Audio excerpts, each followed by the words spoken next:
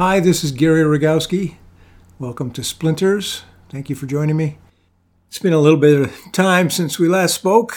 My apologies. I've been busy with some stuff, working through some stuff.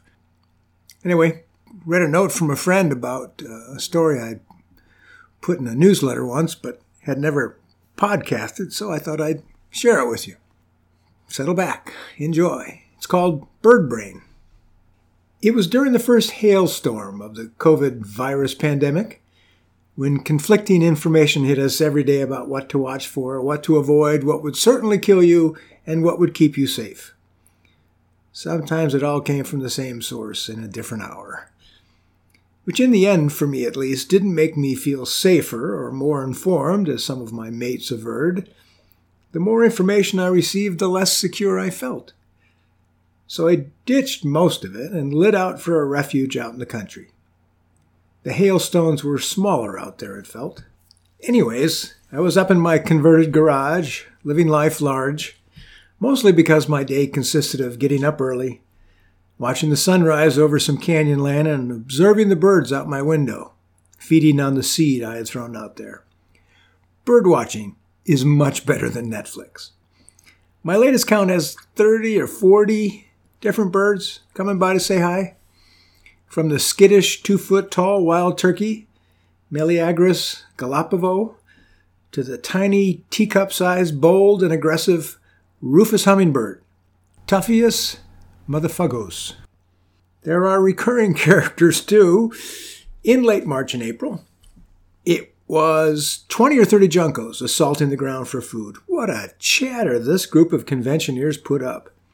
It was like they got drunk seeing the buffet of seeds on the ground and couldn't get there fast enough to fill up their plates at the table. You would see juncos carrying off huge chunks of dinner and still stop to put a piece of that cake on their plate, and then go over and pour on some of that flowing chocolate sauce from the buffet fountain. Oh no, wait. That was a different convention I'd been at.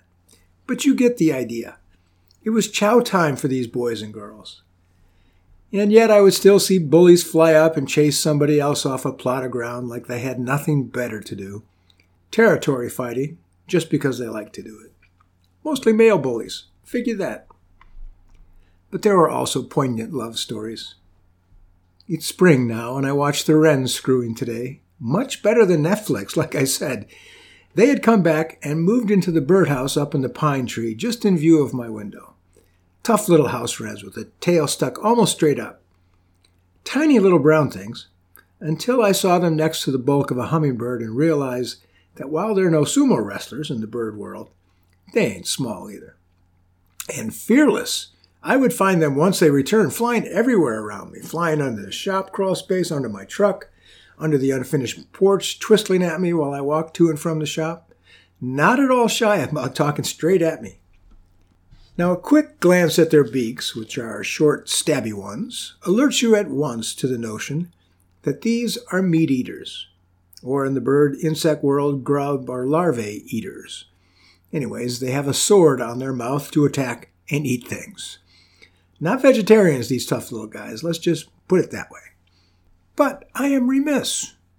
Let me describe why I had these birds. I had advertised for them. It's fairly simple. You need an area that is easy to see and get to, where predators like cats can't hide, and you need one secret ingredient: put out water. Birds love themselves some water. This is actually where a lot of the action goes on, is at the baths. The Romans got nothing on power grabs at the baths compared to the birds. Who knew that the robin, ooh, look, a robin, yeah, that kind of gushing, silly, anthropomorphic response to this bully of the baths is just that. It's a bully, first class. I saw a little warbler or something, gray and yellow, but it moved too fast for my eyes to figure out what kind of tweeter it was.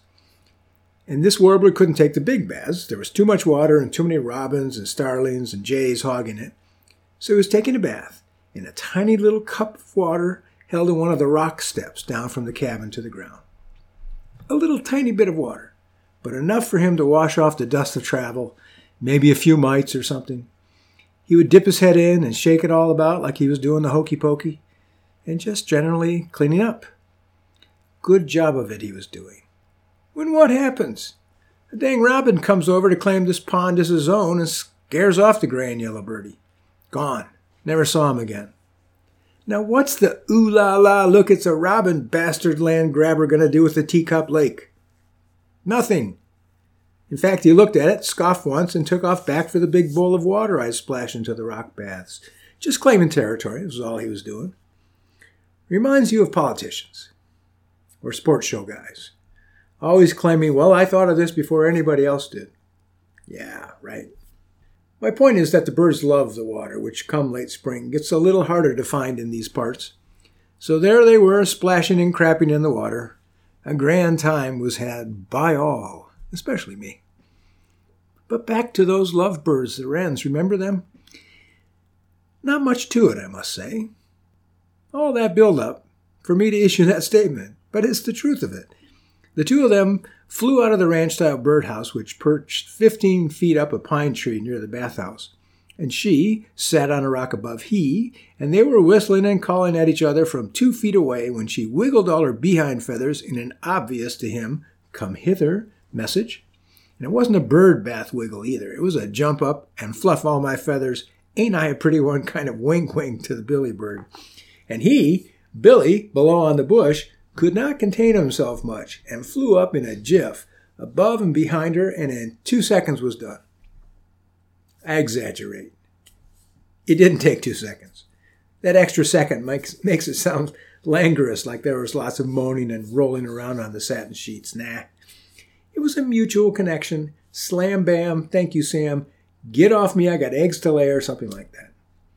They were a couple, no doubt, but the time for flowers and candy was long over when it came down to the business of procreating. Got us a job to do here.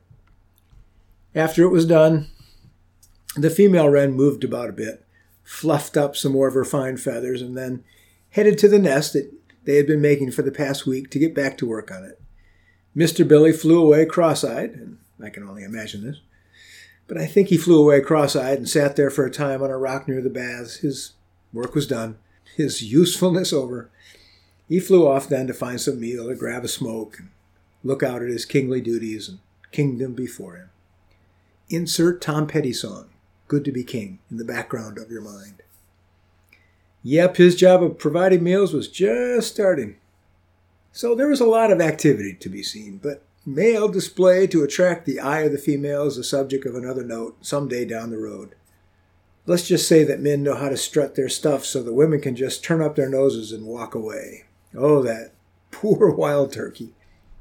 But hey, put up a bird bath, throw out some seed. Better than television, if very much the same, except for the swearing.